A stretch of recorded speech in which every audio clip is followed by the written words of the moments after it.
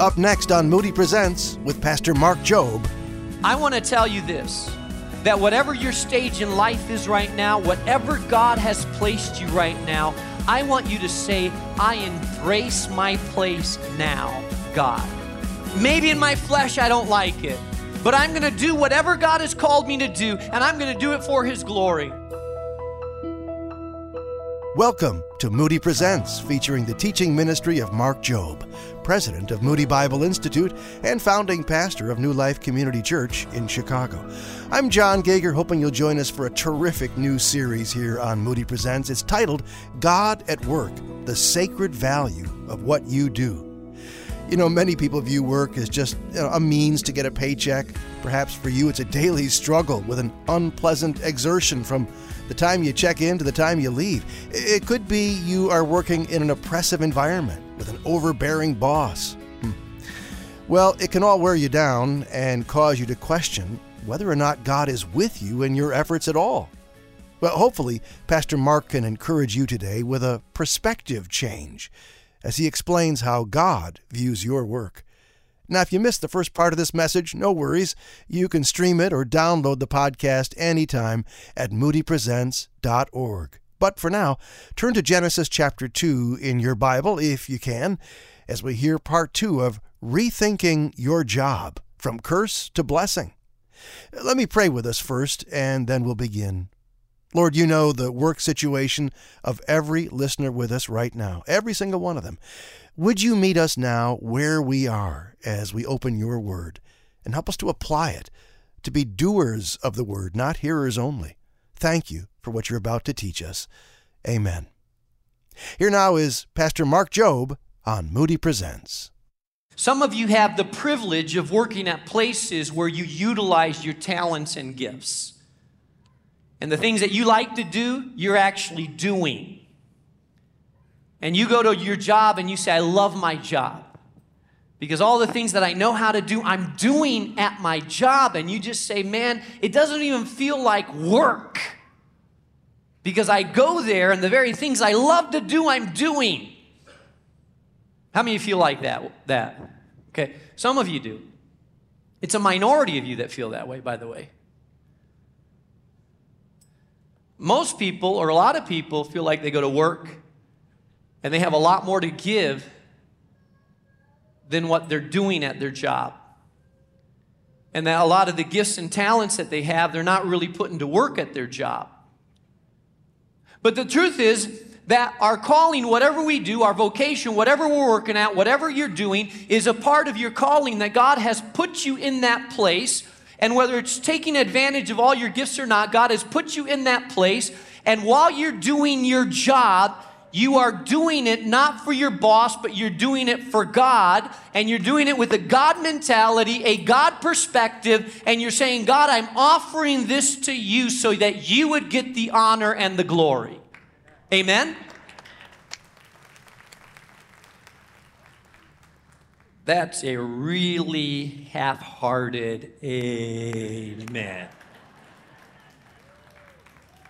All right, so you're not totally convinced of this. I'm going to convince you more. Number 3, we wrongly think that work is unspiritual, but in reality, work is part of our ministry. So look at me. Those of you that are not convinced that your job is important and that you can do your job as an act of worship, notice what it says in Ecclesiastes chapter 2, verse 24. Nothing is better for a man than that he should eat and drink, and that his soul should enjoy good in his labor. Nothing's better for man that his soul should enjoy good in his labor. This also I saw from the hand of God. It tells us in 2 Thessalonians chapter 3, verse 10 through 12, by the way, if anyone is not willing to work, let him not eat. Well, that would make us work fast. For we hear that some among you walk in idleness, not busy at work, but busy bodies. Now, such persons we command and encourage in the Lord to do their work quietly and to earn their own living. Paul is basically saying, hey, And some of the Thessalonians believers who he was talking to had gotten real spiritually minded, and they thought Jesus was going to come back really soon. So some of them had quit their jobs and saying, why work? Man, Jesus is coming back soon. I'm just going to wait for his coming. I don't want to work.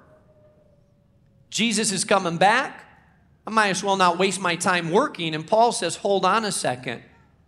And some of them were arguing, well, I'm not going to waste my time working. I'm just going to do ministry stuff. Why should I work if Jesus is going to come back? I'm just going to throw myself into ministry stuff because Jesus is coming back. And Paul said, hold on a second. Jesus is coming, but you need to follow your call and you need to go to work. And if you decide not to go to work, then don't eat. Because everybody should earn their own living, pay their own way. Work is a good thing. In Colossians chapter 3, and I'm not going to spend a lot of time in this passage. We're going to hit on it later in the series. I love what it says in Colossians chapter 3. Look at it, underline it, mark it in your Bible because it is very powerful. Colossians 3, the apostle says, whatever you do, work at it with all of your heart as working for the Lord and not for man. Well, can I just talk to you about that for a second?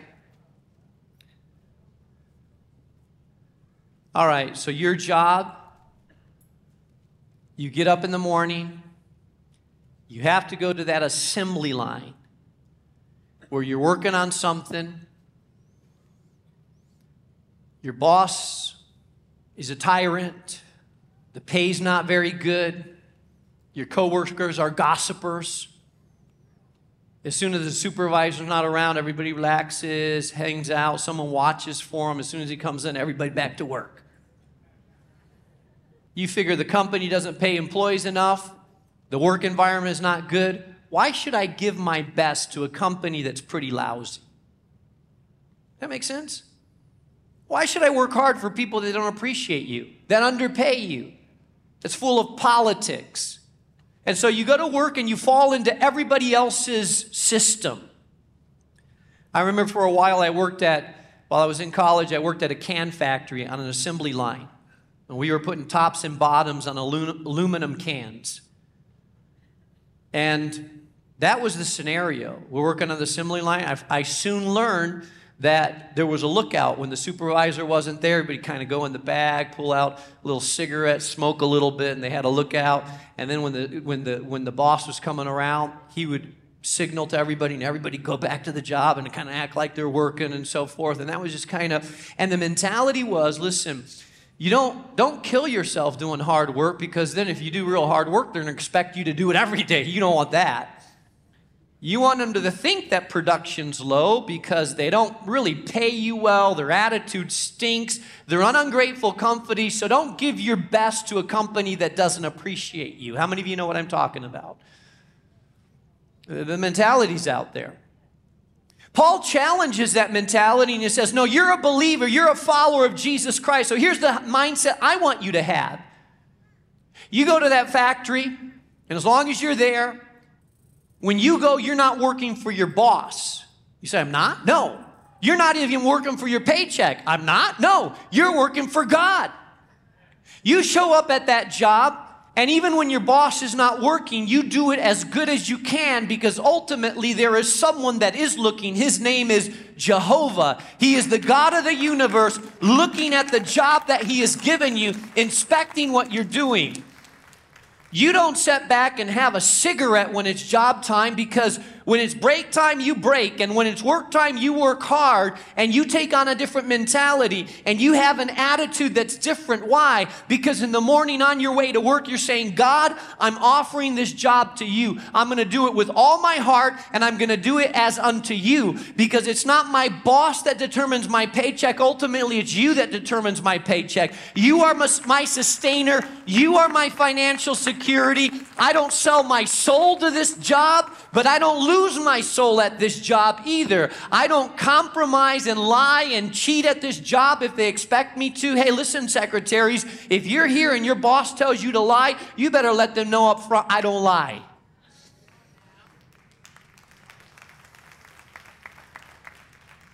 You say he's my boss. He's your boss, not your God. Seriously, I want you to know something. Some of us sell our soul and believe that our boss owns us, and some of you act like your boss owns you, and some of the bosses act like they own you. Listen, you need to make clear that you have an owner and a standard and a morality, and that you're willing to do hard work, but you don't compromise your morality. You don't lie, you don't cheat, and you don't sleep with anybody to climb up the ladder, because you're a child of God, a person of God, full of the Spirit. And if they threaten to fire you, listen, let them fire you, because they're not the one that determines your finance. God determines your finance. It changes your perspective about work, because you'd go to work, and if you're working for your boss, if you have a lousy boss, you'll be very miserable, because you'll feel I do all this work and they never notice. And they promote politically. And he's sleeping with that girl over there, and he seems like she gets the raises, and I'm doing my job, working hard, and you know what? I'm passed up. And if you go with that mentality, you become disgruntled, critical, negative, and won't do your best. But if you have a mentality that I'm working for God, and what I do for God. And ultimately God sees and God knows, and my reward is ultimately from God. I want to be a good worker, but ultimately I'm doing this for God. I don't lose my soul, I don't lose my morality, and I don't lose my attitude to someone that doesn't recognize me. And even when they don't see, God sees. And even when they don't pay well, I know that I have a reward in heaven. And as I work hard, and if I need to switch jobs, and I look for a better job opportunity, but while I'm doing this job, no one should ever be able to say I was a lousy worker, because ultimately God sees how I work. There's something very powerful and compelling about that. Luke chapter 16 verse 10 says, whoever is faithful in what is the least is also faithful in the much. And he who is unjust in what is the least is unjust also in the much. I love what Dr. Paul Stevens said about work. He said this: our work enters into God's work, but God does work we cannot do, and God is working when we are not.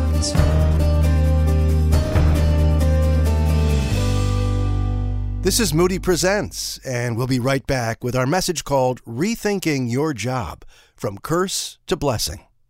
Our teacher is Moody Bible Institute President Pastor Mark Jobe. Today, we're pondering a biblical perspective on right and wrong ways to view our work. And we hope that this has been an encouragement to you. Speaking of encouragement, we love to hear from listeners. You might recall last week we asked you to tell us what your first job was. Well, we had some great responses, like this one from Debbie, who wrote, my first job was in Battle Mountain, Nevada. I was 8 years old. My parents bought a recreational center. I mopped floors, prepped food, counted coins from our pinball machines, our pool tables, and our jukebox, and I took orders, and I cooked. So I've been working since I was 8 years old. I could make change better than the college students my parents hired part-time. Hey, thanks for sharing, Debbie. God has certainly gifted you with the ability to work hard and to do what some really do struggle with, making change. Here on Moody Presents, we're talking about the wrong and right ways to view your work, your job. Here's Pastor Mark with the conclusion of Rethinking Your Job, From Curse to Blessing.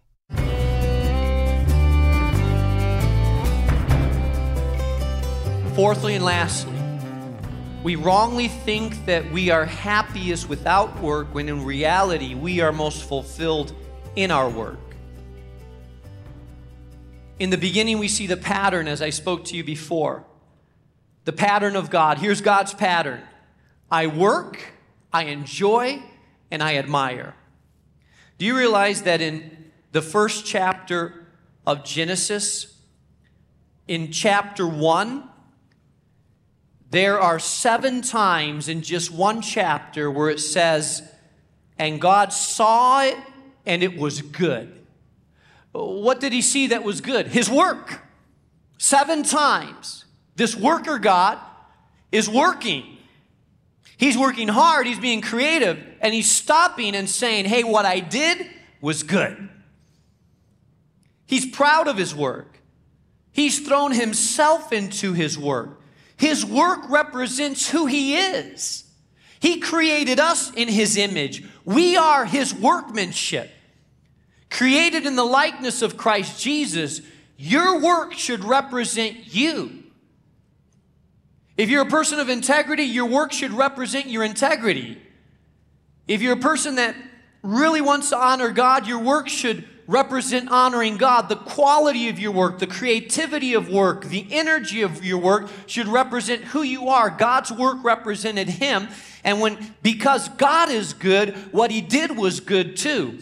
So he would do his work, and then he would step back and he would look at what he did and he would say, it is good. It is very good. In verse 31, it says, God saw everything that he had made, and indeed it was very good.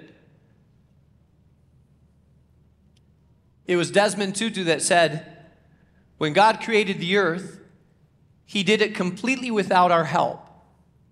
But from the very moment that men and women first arrived on the scene, God did something completely astounding. He chose never again to act in the world without a human partner. He waits and he watches and he asks for human partners through whom he will do marvelous things. That's an interesting observation. God created the world, but once he created man and woman, from then on, God has always elicited our involvement. That's why you pray. Have you ever thought about that? Why should I pray? Have you ever thought, why should I pray if God knows all things? Knows the future, knows the past? Why should I pray? Anybody ever thought that? Come on. I've wrestled through that. God, if you already know, why do I need to pray? Then I realize I need to pray because that's part of how God works nowadays. I've thought sometimes, God, if you want to save the universe, why don't you just show up like in all your power, big face in the sky, say you have an hour to get saved, bow, repent. Those that are not, I'm going to annihilate. Those that are, you come into my kingdom. I mean, that would be sort of a quick way of sort of getting the gospel out there. But have you noticed that God doesn't do that? Why? Because God has chosen to work through our partnership. He doesn't do it himself. He puts his greatness in us, and he says, now you be my mouthpiece. Man, if I were God, I would do it different. Thank God he's God and I'm not. So he pours his goodness into broken vessels like you and I, and we slip up and fall and mess and swear sometimes and have our issues and are broken, and God says, I'm not going to speak from the skies with a megaphone voice to all the universe. I'm going to put my spirit in you, and you're going to speak for me, and you're going to go to your job and represent me, and my gospel is going to spread through you. I'm going to pour treasures of heaven into earthen vessels, because from now on, since God created mankind, I am going to work through my creation. I'm going to fill you, be in you, empower you, but my work is done through you. Isn't that an incredible place to be? We are God's workmanship, and he works through us. Don't look to the heavens and say, oh God, there's a lot of violence in Chicago. Stop it. God says, I've poured my spirit in you. You help stop it. Don't look to the heavens and say, oh God, there's injustice in our city. What are you going to do about it? God says, I work through partners. You be my spokesperson. You rise up. You do something about it. You help the kids that don't have education. You help feed the poor. You help stop the violence, because now you are my hands. You are my feet. You are my voice. You are what I work through. Let's not just ask God to do it. Let's be what God has called us to be. You know, God redeems our work by his presence. He invites us to work in him, with him, and for him.